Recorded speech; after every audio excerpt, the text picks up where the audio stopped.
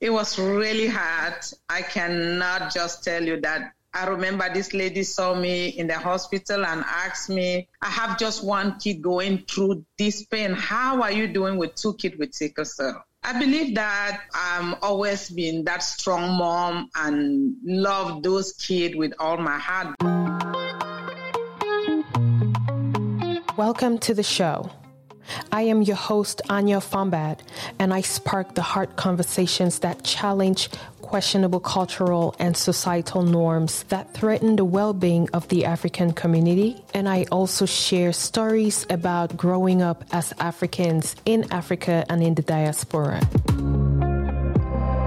I strongly believe that normalizing open discussions and sharing experiences, whether good or bad, will not only make you find your voice, but will broaden your sense of purpose and empower others to do the same. So if you have ever tried challenging certain African cultural and societal doctrines, or if you have ever felt like it is about time that we confronted these issues in our African community and do better as a people, or even if you have always been interested in learning about the experiences of other Africans growing up in Africa and the diaspora, then you are in the right place. Welcome to Living African. Hello everyone, welcome to another episode of Living African. Today we will continue our conversation on sickle cell, and we will approach this topic from a different perspective, which is in regards to normalizing blood donation in Africa. So I have two guests here who will be talking to us, and they will really shed more light regarding sickle cell from a different perspective. So I have here with me Mrs. Zita Fomafung and Mrs. Charlotte. I just want to welcome you guys here. How are you guys doing? Very good. Welcome to having us. Thank you. So I would just start with a brief introduction. I would like for you guys to let the listeners know who you are and what you do. So I'll start with Ms. Zita. Hi. Well, thank you for having me on your podcast. My name is Zita Fomafung. I am a CPA by profession, which is actually a certified public accountant for those who don't know what CPA means. And overall, I view myself as a solution seeker. Right. So I'm a serial entrepreneur, hobbyist, if you want to call it that way. And I just, with my latest business, which is Bojongo CPAs, where I provide a wide host of services in the DFW area, so in the Dallas-Fort Worth area. Well, I have several passion projects, and I'm going to speak mostly about Lifeline Africa, which is why I'm actually on the podcast.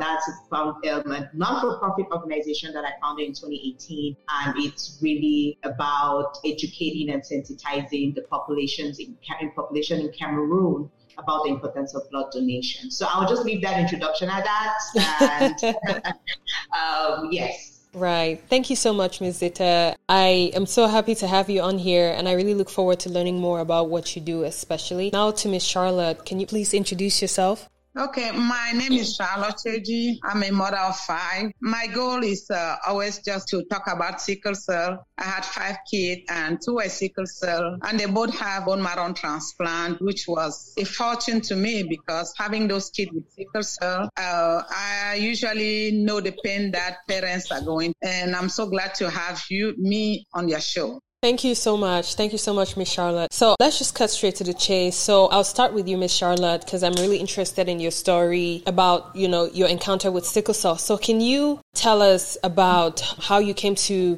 know about, your kids having sickle cell? And did you know about any risks factors that maybe could lead to that prior to, when you had your children, maybe your status with your husband, and just your whole story with sickle cell? Okay, I have a long story when it comes to sickle cell. And I have 3 kids before. There wasn't sickle cell. Before getting married, my status was I knew already I was AS by working already. So that's a carrier. Yeah, as a carrier. So I knew that I was AS. So when I found my gentleman and that was the first thing I asked him to do. And he did it. And he was AA, which was the best group. So I was, when I had first one, the second, the third one, I was just shocked to know that the fourth one was a sickle cell.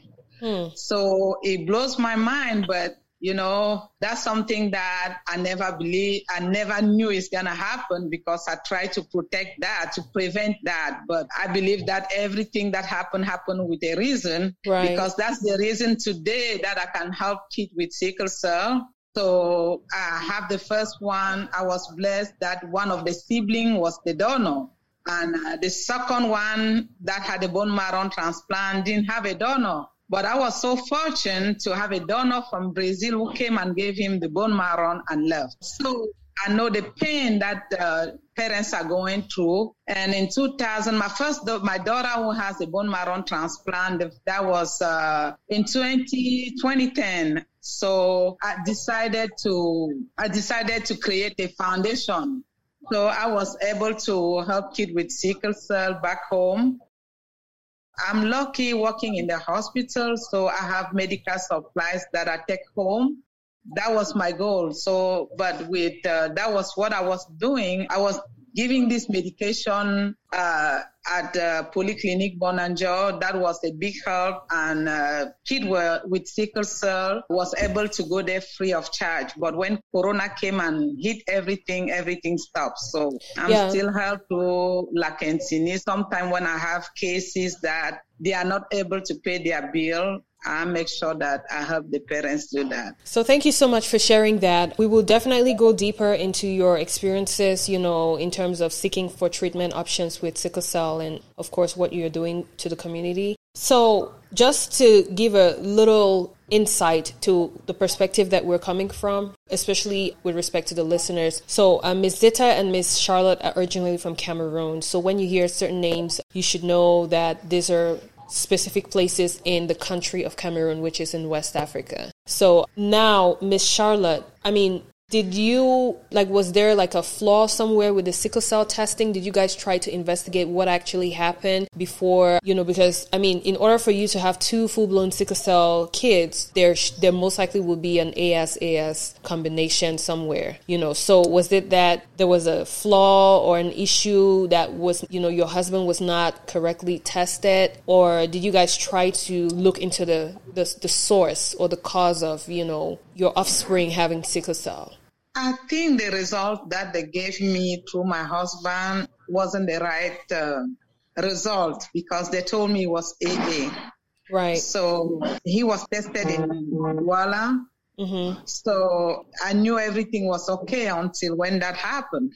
So sometimes we have issue with testing in Cameroon, which sometimes we don't know how. It's so hard to get false results, and where the false result can take you into. Right. So that was the main issue. That's where everything started. And when they told me the first one was a sickle cell, I couldn't believe it. It's the third year that I have to go through many labs to confirm the test. So it was really hard, very difficult for parents to accept that. Right. So thank you very much for sharing that. And it's rather unfortunate. And this also highlights the need for effective or rather efficient testing, and accurate testing as well, because this is a perfect example of how a simple flaw can literally affect an entire lifetime, So now, we got the bad news that 2 kids have sickle cell. Now, how was life for you taking care of these children? And, what has been your greatest challenge so far, and your fears, just experiencing life with these 2 children, raising them up and stuff like that? And how was your family also impacted by this? I was impacted, but I have a lot of support from my husband first and my family. And I was just fortunate to be in this country with the last one that was born here, that was sickle cell, because the fact that we have free insurance here, it was a plus for that support. And she was always sick, but the good thing, she was, at any time I was able to take her to emergency room to have treatment. Mm-hmm. So those are the things that we have and we take for granted. And those back home, I feel the pain for those parents when they are sick. They don't even have money to take them to the hospital. Mm-hmm. So that's the reason I decided to go back to my community and see what I can do to help those families. Yeah. Yes. Right. Well, thank you so much for sharing that. Now, how was a typical episode like? Like, what are the symptoms that the children showed, which basically led you to know that, okay, we're going through an episode and we have to take this child to the hospital?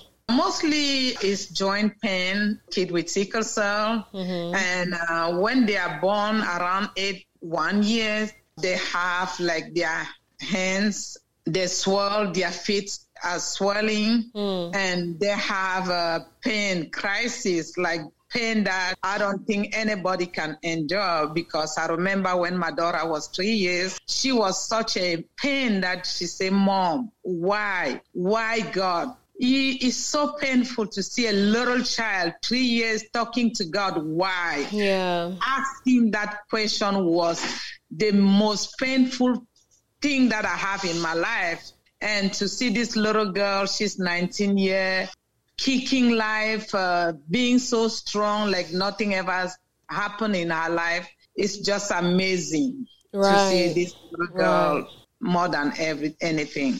Right. I can only imagine. I mean, having a sick child is like every parent's worst nightmare, and greatest struggle, because you always wish like you could take the pain from them. You could help them in one way or the other. So I would only imagine, having 2 children who were always sick would probably even be so devastating. So how did you manage to be strong for them and to be strong for yourself and the family, and, just to make sure that at least regardless of what they're going through, you guys have some kind of internal strength and support for each other? It was really hard. I cannot just tell you that. I remember this lady saw me in the hospital and asked me, I have just 1 kid going through this pain. How are you doing with 2 kids with sickle cell? I believe that I'm always been that strong mom and love those kids with all my heart, because when my daughter was having bone marrow transplant, my son was having a stroke. So it never been easy, but I believe that I have a strength that God have just given me a lot of strength going through all this situation, and seeing that son with a stroke at 12 years, having bone marrow, blood transfusion for 9 years, every 3 weeks. I don't know how I did it, but I believe somebody was doing it for me, and somebody is up there. So really, the strength that I always have, keep going, praying, and having courage. I never knew I can just be able to talk today about those kids, but it was so painful. Yeah, you're definitely a strong woman, and thank God, thank you so much as well, for the strength, because I'm sure your kids definitely look up to you. Now that you mentioned your son having a stroke, what other complications came with the sickle cell episodes? With sickle cell, they have a lot of complications. They can have stroke, and the stroke can paralyze them, because I went the last meeting that I went home and I was with those kids with sickle cell. I have some kids that they couldn't talk because they had stroke. There are some that they are paralyzed, and there are some that it comes in many ways, because just the joint pain is, I don't know how to really explain it to you, but it's so painful to see those kids when they are in pain. So usually I talk to parents to give them a lot of fluid, a lot of water, to give love to those kids, because those kids they didn't ask to be what they are today, and give them love as much as they can. So they have a lot of complication. I had one in my hand now. All his feet are really bad, and I'm just trying to help him. So it's just one of the they have so many complications, and you don't know how to, if you're not strong enough, you are not able to handle it. Wow, you must really be a strong woman, and I really want to commend you for that. Now, tell us about the blood transfusion and the bone marrow transplant that you had. I really want to hear about that story, about the donor story, and also I think you said your daughter had a blood transfusion and your son had a bone marrow transplant. Is that what you said? No, both kids had bone marrow transplant. Oh, okay. But my son, before he had the bone marrow transplant, he had a stroke when he was 12. So when he had a stroke at 12, after 3 weeks, he was having blood transfusion. So he had the blood transfusion every 3 weeks for 9 years until he got a donor that was able to give him the bone marrow transplant to be able to be healed. Wow. Because I just imagine back home, if I was in Cameroon needing this blood every 3 weeks, where should I get this blood? Right. So when Zita started with that foundation, trying to get everyone to be a donor for blood, it was just one of the best things she did, because mostly those kids, they need blood all the time. Right. But sometimes they can't even afford it. Right. So both kids had the bone marrow transplant, but the blood transfusion was just the one that had a stroke when he was 12. So the first daughter that had a bone marrow, she was 8, and one of the siblings was the donor. So she's 19 now. Mm-hmm. My son, he had a stroke when he was 12, and he had a bone marrow when he was 21. Right. Wow. Yeah, so he didn't have any donor from the family, but we were so fortunate to have somebody a donor who came from Brazil to give him the bone marrow transplant. So tell us about that. Like, how did they find the donor? Like, how did someone in a different continent, become a match? Okay, we have this program everywhere to be a match. So everybody registers so they can take donors from everywhere. So I think it's just something that be a match. I think it's a connection that everybody can be a donor. So you are tested, and when they find a match, so they try to communicate with the donor. And sometimes people don't even want to be the donor, but I was just fortunate because that one was able to work with us until he came here. Wow, that's really amazing. I mean, that's definitely a combination of God's grace and just being fortunate, because not many people can have the same story. How have their lives been impacted by this bone marrow transplant, like in positive ways and negative ways as well? Yeah, it's been just very wonderful, because my daughter, who has the bone marrow transplant when she was 8, she didn't have any complication, but my son had a bone marrow when he was 21. He had a lot of complications. So the bone graft sometimes wasn't holding, and he's been going through, but by the grace of God, he's doing great. He's doing fine. And I'm so just grateful to know that I was fortunate to have donors, because sometimes you really want that treatment, but if you don't have donors, you cannot have a bone marrow transplant. Right. So with those kids, I was just blessed to have those donors, and they have been doing good, going to school. The last one, as I told you, he's going through a lot of complications, but right now, by the grace of God, he's doing good. Okay, perfect. That's really great to hear. So did they have any episodes at all after the bone marrow transplant, or they still have episodes, but it's very, very rare and also not as severe as before? With the bone marrow transplant, it's the cure, so they are healed. Wonderful. Yeah. That's so great news. They are not sickle cell anymore. They are just like you and I. So they are healthy, just like you and I, and they are just doing great. So they are not sick anymore. Mm-hmm. So okay. That's really wonderful news, and I feel like this is something that will definitely help a lot of people. I mean, I haven't really looked much into the impact bone marrow transplant has on patients, but that's a very good thing to hear, and hopefully a good thing and a ray of hope to our listeners. So, I mean, I want to go back to the blood transfusion, and let's shed a little bit more light on the essence of blood transfusion. And I believe I would like for you, Zita, to come in at this point, and especially to highlight the things that you're doing, because I am very, very sure that, what you are doing is very rare and very impactful, especially to the community in Cameroon. So I wanted us to, just digress a little bit and focus on the importance of blood transfusion, especially within sickle cell patients, as well as the importance of blood donation. So just tell us about your organization and what you do and why you chose to start it. So I just Before I go into all that, I wanted to piggyback off of what Ms. Charlotte said about the foundation be a match and how powerful it is when hospitals are working with organizations like that to bridge the gap, right? So now with Lifeline is an organization I started in 2018. And the reason I started the organization, it really was from a personal experience. So my dad, we grew up in Douala, which is a city in Cameroon. Mm-hmm. And my dad was sick and he had some internal bleeding.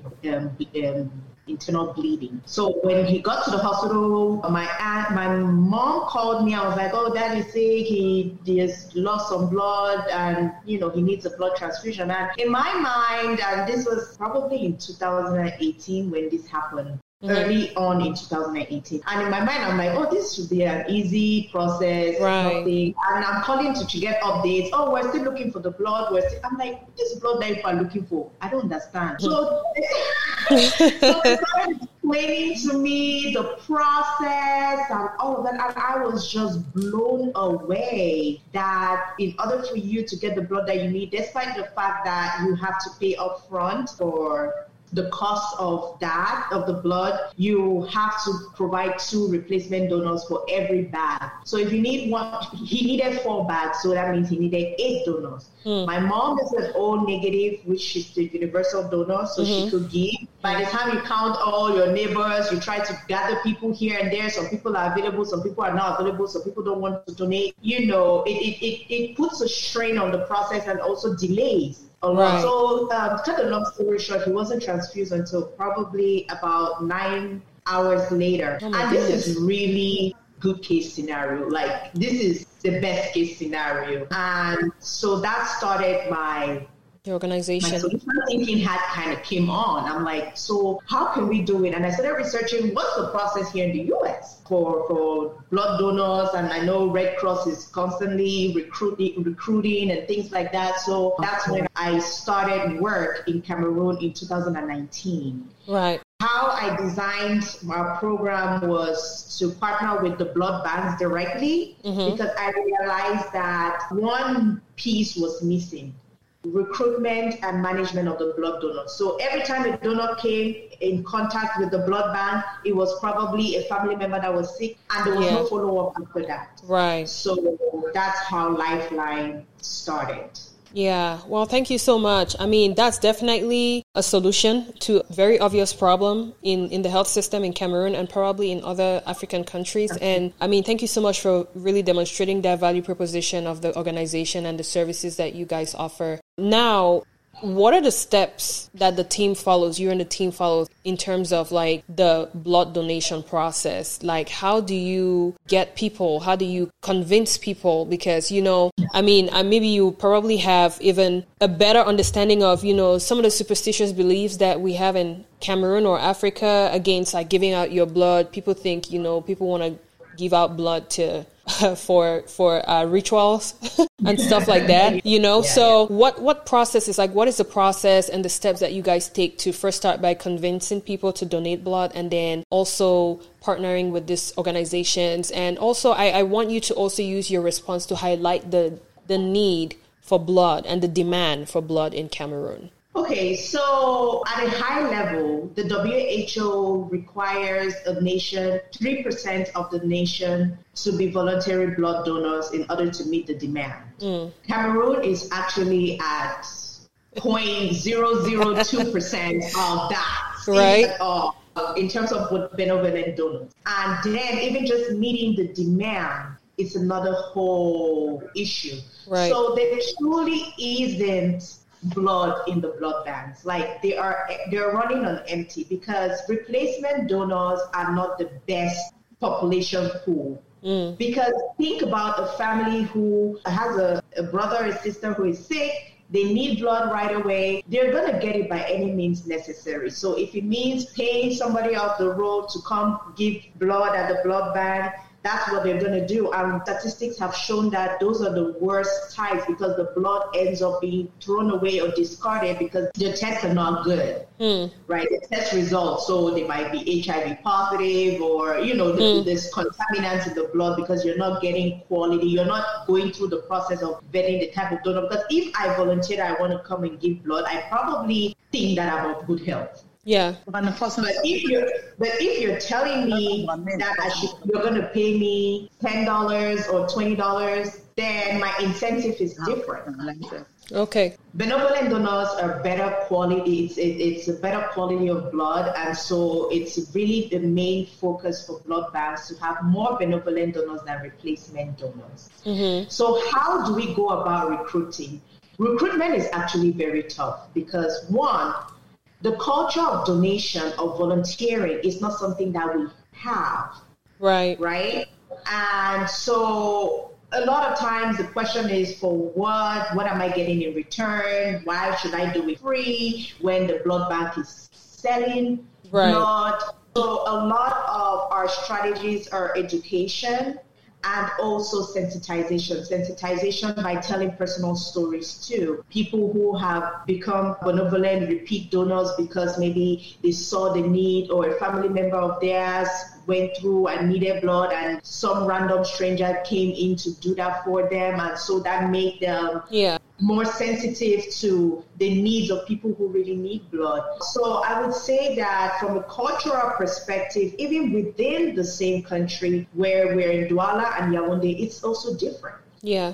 In Douala, they have their own culture. Yaoundé has its own culture. And let's not even talk about the north. Yeah. That's a different culture. So every strategy, you have to develop different strategies for the different populations that you're trying to educate and sensitize about donating blood. Right. So we use a wide variety of ways to sensitize and educate the public. And a lot of it goes with partnerships with different like-minded organizations like, say, and Miss Charlotte's organization. That would be a good partnership where we partner with them and make the parents understand that you too could be, if you're not, I don't know if sickle cell is being tested in your blood for blood, but I don't know that that's a deterrent from becoming a blood donor. You can actually donate. And a lot of people are just not informed of like what makes you that you're eligible to donate, and there's really nothing wrong in giving your blood. The red blood cells die out and rebuild themselves every 120 days. So it's just a lot of education and trying to sensitize them to get a human feel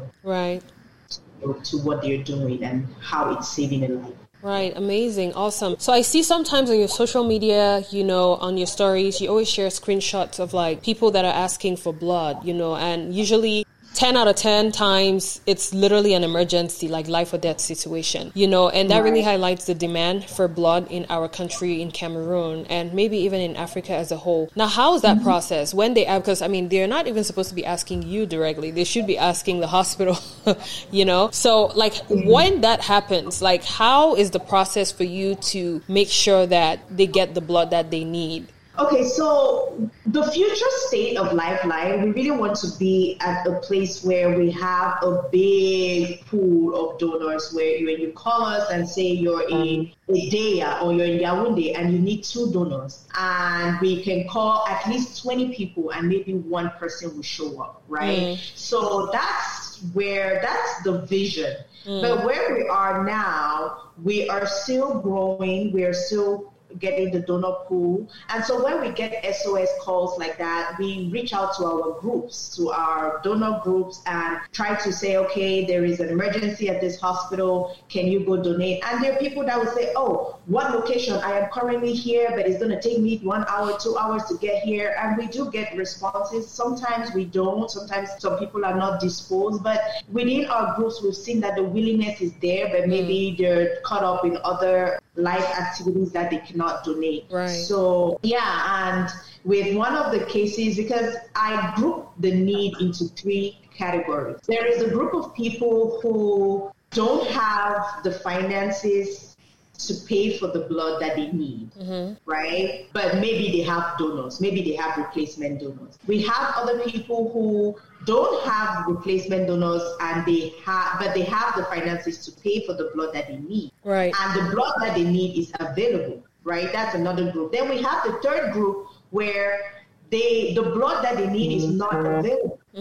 And so in that case, you're looking for a specific donor. Right. So you need B because you want that they should just get it from that person and give it to you to use. And so within those different categories, and every time that they reach out to our organization, I ask, I'm like, what exactly is your issue? Is the blood you need not available? And another challenge I've seen within the system is the banks are not talking to each other. You can be in Yaoundé and there are 10 blood banks and maybe 2 have the blood that you need, but you have to physically walk to all these 10 places to find it and find going, right? So we're also trying to get to a place where the more hospitals we partner with, we'll have more visibility and we can a network. Say, we have it here, come here, bring the 3 donors, or we can provide you with the 2 donors, they are available, and we go from there and reduce that time. We're hoping that we can bridge that time gap between when you actually get it. Right. Yeah, I mean, that really highlights the need for also a kind of integrated health system. And that's actually what is being pushed for, especially here in America when it comes to value-based care, because it's all about improving the overall health outcomes of the patient through, offering value-based care, basically integrating the care process for the patients where the doctors and nurses, every member of the healthcare team, they collaborate and form a network where they can literally communicate easily, with each other to take care of that patient. So I feel like that's a very smart way to do it, to create that network between the different blood banks so that there should be that kind of connection, especially in Cameroon and in a lot of other countries. When you have 2 organizations or 2 businesses doing the same thing, they look at each other as competitors. But at some point, if, they come together for the, greater vision, for the greater good of the community, they both have the same mission, actually. But it's like they look at each other as competitors. And once we get rid of that, mentality, I feel like we would literally do a lot more in our communities. Yes. So that's such a good idea that you brought. Now, I would only imagine you guys face even more challenges because it's not easy to run such an organization, especially an organization where a lot of the people are still skeptical, a lot of the donors are still skeptical, and they want some incentivization, right? They want you to give them something for their blood, you know what I mean? So I would only imagine that funding has probably been an issue, especially for your organization, which is still like at its infant stage. So what are some of the issues that you face with the funding and, financial support that you receive? That is a major challenge. For the past year, I have been self-funding, and also just for an integrity standpoint on my part, I wanted to be sure that this was the concept that could work, and this was something that the administration would be receptive of that. So I feel like I'm at a point where I have proven that it works and there is a need, and the population is not totally insensitive to the need of it. I just think they just need to be more educated, and the blood bank needs to be more transparent in their practices, right? So if the blood bank was perceived almost like a black hole, it's like, oh, you guys are drinking blood in there. People don't work at the blood bank, right? So demystifying the blood bank was found that it's such a great way to, and the power of word of mouth, right? So coming back to the financial, to the funding, it takes resources to plan campaigns. It takes resources to educate people. It takes resources to mobilize 1 or 2 people or bring them together, right? So we are encouraging any form of donations, be it in kind or in cash. We are looking to partner with anybody that can help us foster our mission. And I have been doing little fundraisings on social media, going to my website and doing a donation, but I am now planning bigger campaigns, fundraising campaigns, where we can raise money and bring more awareness as to what we're doing. One of the challenges with blood or hematology if I should call it an industry, is there's not a lot of direct funding. Yeah. There's a lot of indirect ways to fund. A lot of the big organizations like the UN and things like that, they like to fund the government. and then the government will go ahead and do. They hardly, especially for organizations that are doing work in Africa, they don't directly want to fund those associations. And I may be wrong, and I'm open to getting more information about funding. This is a new territory for me as well, so I am learning, but it has been a challenge on finding ways to get funding and create programs that are mutually beneficial to funders as well as you, and where there's that mutual goal being accomplished, right? So that, I would say, has been the challenge that I have so far, is finding organizations that directly support the mission. Right. Yeah, I would only imagine that to be one of the primary challenges, because at some point, without any kind of funding, you can't really do as much as you would like to. So I would definitely, for the listeners who are very interested in supporting this very, very important cause, I'm going to put both of the organizations in the show notes and also on the website for those who are interested in supporting. Now, talking about partnership, Ms. Charlotte, I know that you had mentioned about your own organization and the help that you give to, especially to the sickle cell families back home in Cameroon. And I believe you're also one of the organizations that partner with the Lifeline organization, which, Zita has. So what other things do you do with your organization to help, families back home? Okay, my organization, since I created this organization, things are not really going the way I wish, because I could have done a lot of things in Cameroon, but with the system, things are so just hard and difficult. I have the opportunity to take medical supplies back home, to which I can give to one of the hospital. I tried with Lakentini that have sickle cell center. It didn't really work the way I thought, because that was the good place to really focus, because that's where a lot of kids with sickle cell. Right. But it didn't work. So I tried Polyclinic Bonanjo. Things were going very so good, because we signed a contract for 2 years, and I have a sister back home that was recruiting, going to church, to school, to get those kids with sickle cell, and they will register. So when I go home with medical supplies, I will just give it to the clinic. So the clinic would take care, and she will issue them an ID. So each time when the child is sick, the parents would just take the child to Polyclinic Bonanjo, and they will get free treatment over there. But unfortunately, what happened was the COVID-19 that came, and the contract was disrupted. So right now, I face a lot of challenge when it comes to finances. What I do usually is just like, a fundraising with my community. In Oklahoma, they are very supportive. And right now, the medical supplies are there, but it's just a big challenge financially, but I still try to help as much as I can. Well, thank you both for helping despite the hurdles. I mean, living in the United States and running an organization in Africa as a whole, or even in another country, is definitely challenging. And especially with, the other things that have been happening in the world so far with the COVID-19 pandemic and stuff like that, which has drastically slowed down processes and operations. I would only imagine the additional challenges that you guys, face. So I really want to thank you for being resilient and still sticking to your mission and your end goal of really making that impact in the community. Now, I want us to shift a little bit to raising awareness in the community, because in as much as we put in a lot of effort to, make that impact through blood donation, there's still a lot of hurdles that, we tend to face, or you guys tend to face in the community. And I feel like raising awareness and letting people understand certain things and the importance and the value of donating blood could definitely contribute towards that sensitization and helping to get people to act and give their blood,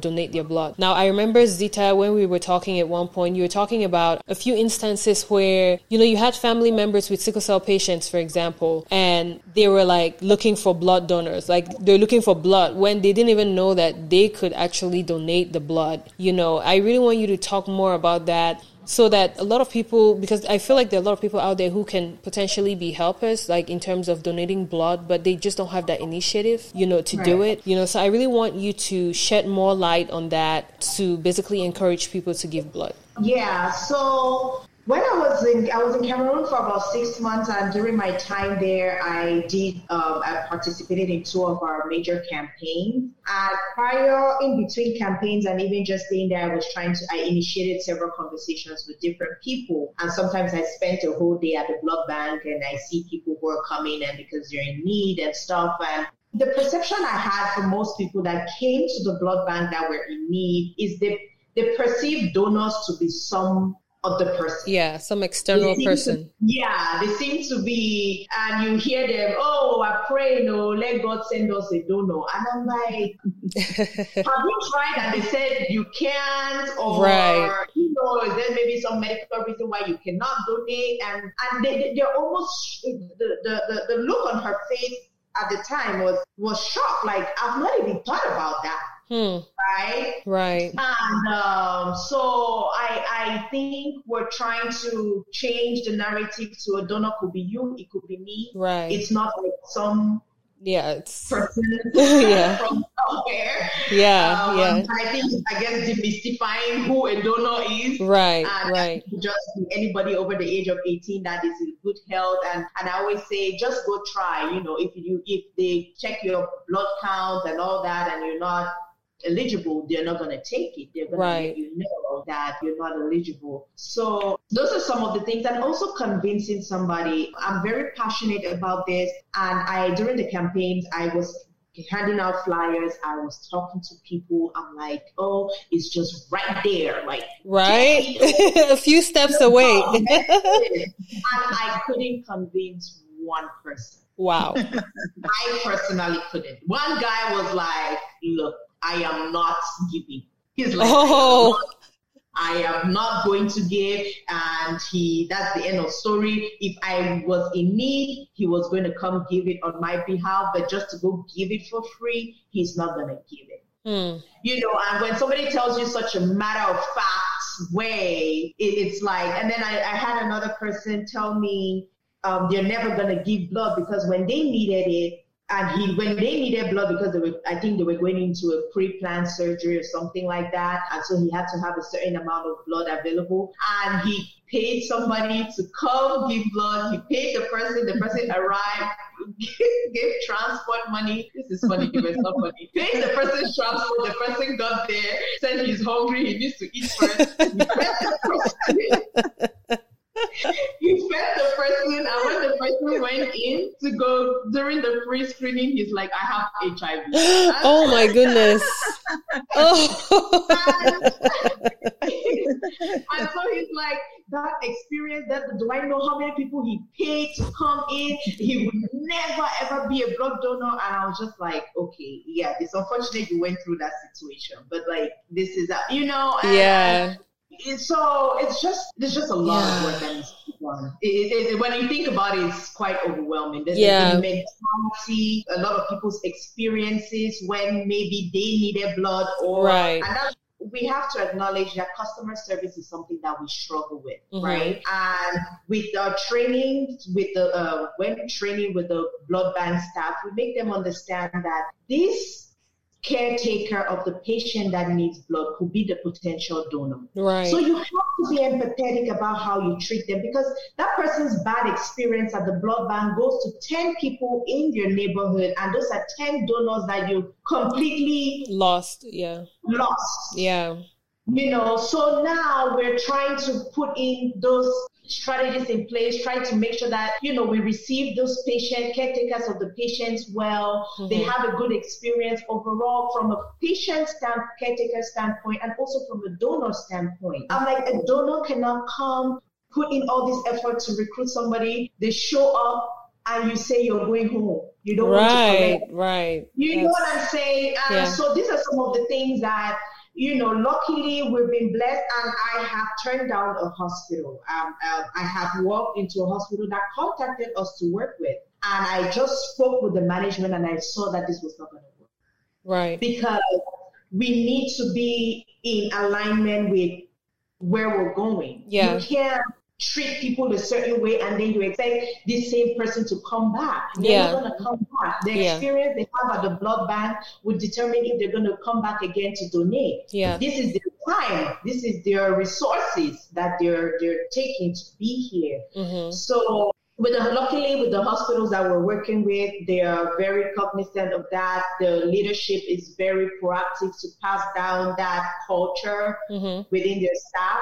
So overall, we are not where we want to be, but I think that we are going to get there. It's one step at a time. Right. Wow. It must really be an experience, like dealing with all those things, through the organization. So I really want to commend you for that. And, at some point, it's like, regardless of what you tell people, they would just not be convinced. Like from your own example, they would just not be convinced to donate blood. So, but at least we need to start from somewhere, right? So with this question, I really want to get both of y'all's opinions on what you will tell the African community, especially regarding the importance of blood donation. So Miss Charlotte, I would want you to basically talk about that from a personal perspective, how blood donation has saved your kid's life, basically. I would want you to use your response from that approach to really highlight the importance of blood donation. And then Ms. Zita, I would also like for you to use your own experience through the organization to really let people know how lives have been changed through blood donation,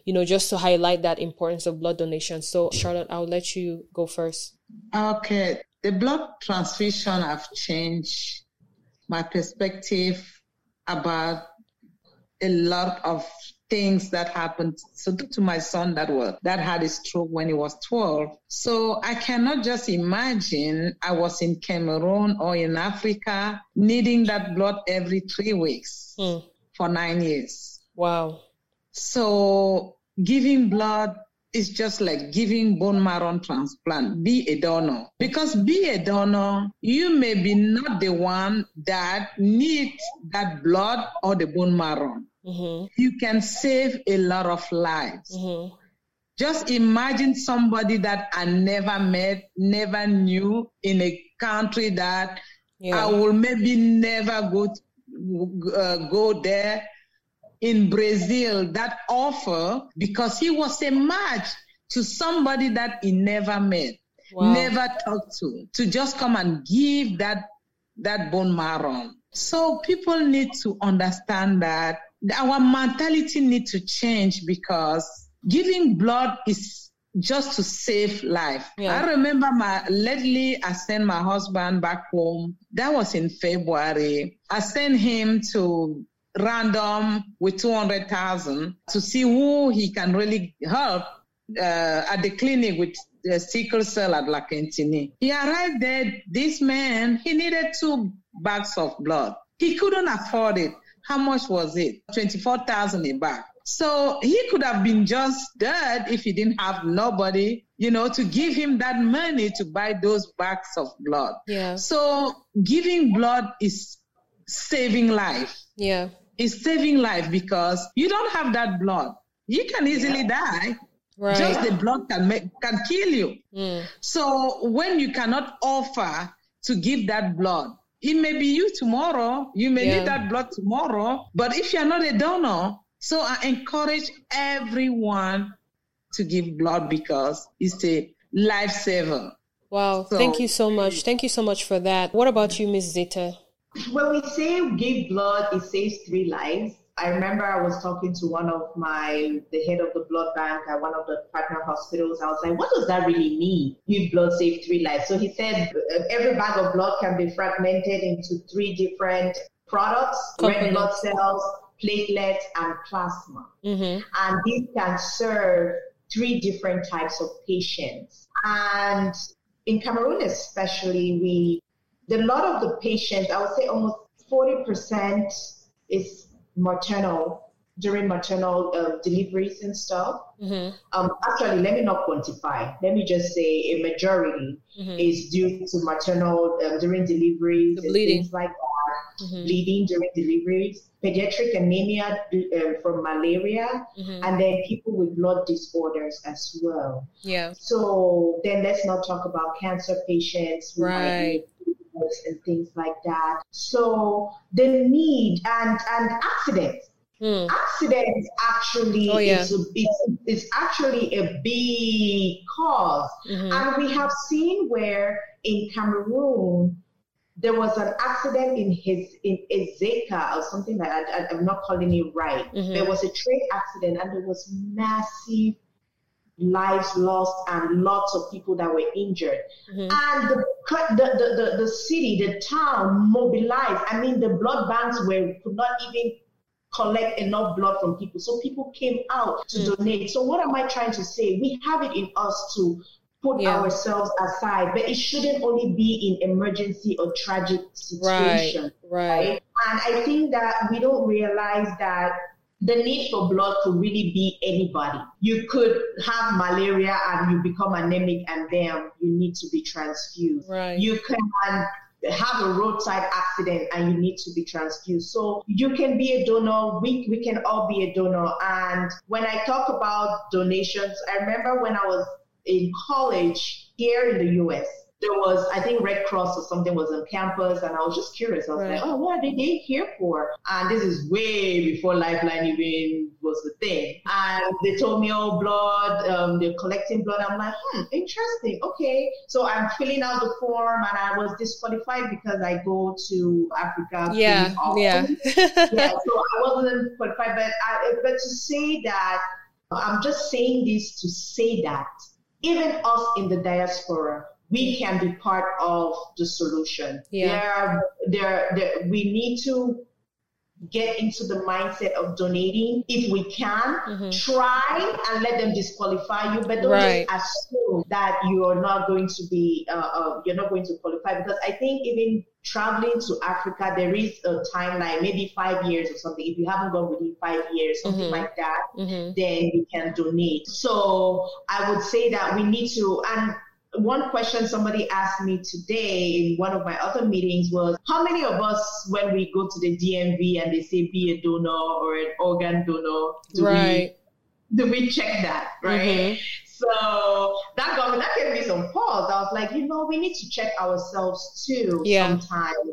And we are getting a bone marrow transplant from somebody in Brazil. I'm sure if we call Be a Match and ask how many Africans are on their list, we will be surprised to see the numbers that they're not very reflective of the population size. Right. That's very true. So I think if we're expecting to be able to receive some of these services, then we should, and now I'm going to look more into bone marrow, maybe. Yeah. That's very true. What you said was very true. I mean, even about donating blood here, I also had a similar experience as you. I mean, for that one, we had a class. It was a biology class or something, and to get extra credit, they encouraged you to go and donate blood. So I went, and I mean, I was just like fresh off the boat from Africa, and they were like, nope, you're not doing it. Because, I mean, they asked if I've had malaria. I'm like, yep. They're like, no, you can't do it. They're like, no, you can't do it, But I mean, things like that, I even felt it just made me think, like, what if it was even incorporated in schools, as a way to encourage people, to. And so there are countries in Africa like Senegal, Ivory Coast, and even Ghana, whose blood banks operate 100% benevolent. Wow. And for these types of things to occur from a national standpoint, it takes collaboration at all levels. Yeah. From the Ministry of Public Health advocating for that to the Ministry of Education, everything needs to be synchronized. And within Lifeline, we have a program, it's an internship program, and it's Lifeline Educators program. And we just had a high school student, he's in the sciences and he wants to be a doctor, and he was interning, and he's just blown away with the knowledge about blood. Up until high school, he has never heard about blood or the need for it. Wow, that's really good. I mean, that's an interesting story, actually. Yeah. And I mean, I just want to thank you guys for all of this, different ideas that you have brought together and shared on the importance of, blood donation, because that will forever be something that is very, very important, because especially for us here in the diaspora, we shouldn't think that Africans don't need blood because we're going to need blood. I mean, I have had a blood transfusion or two in the past, and I feel like, you never know when you will need it.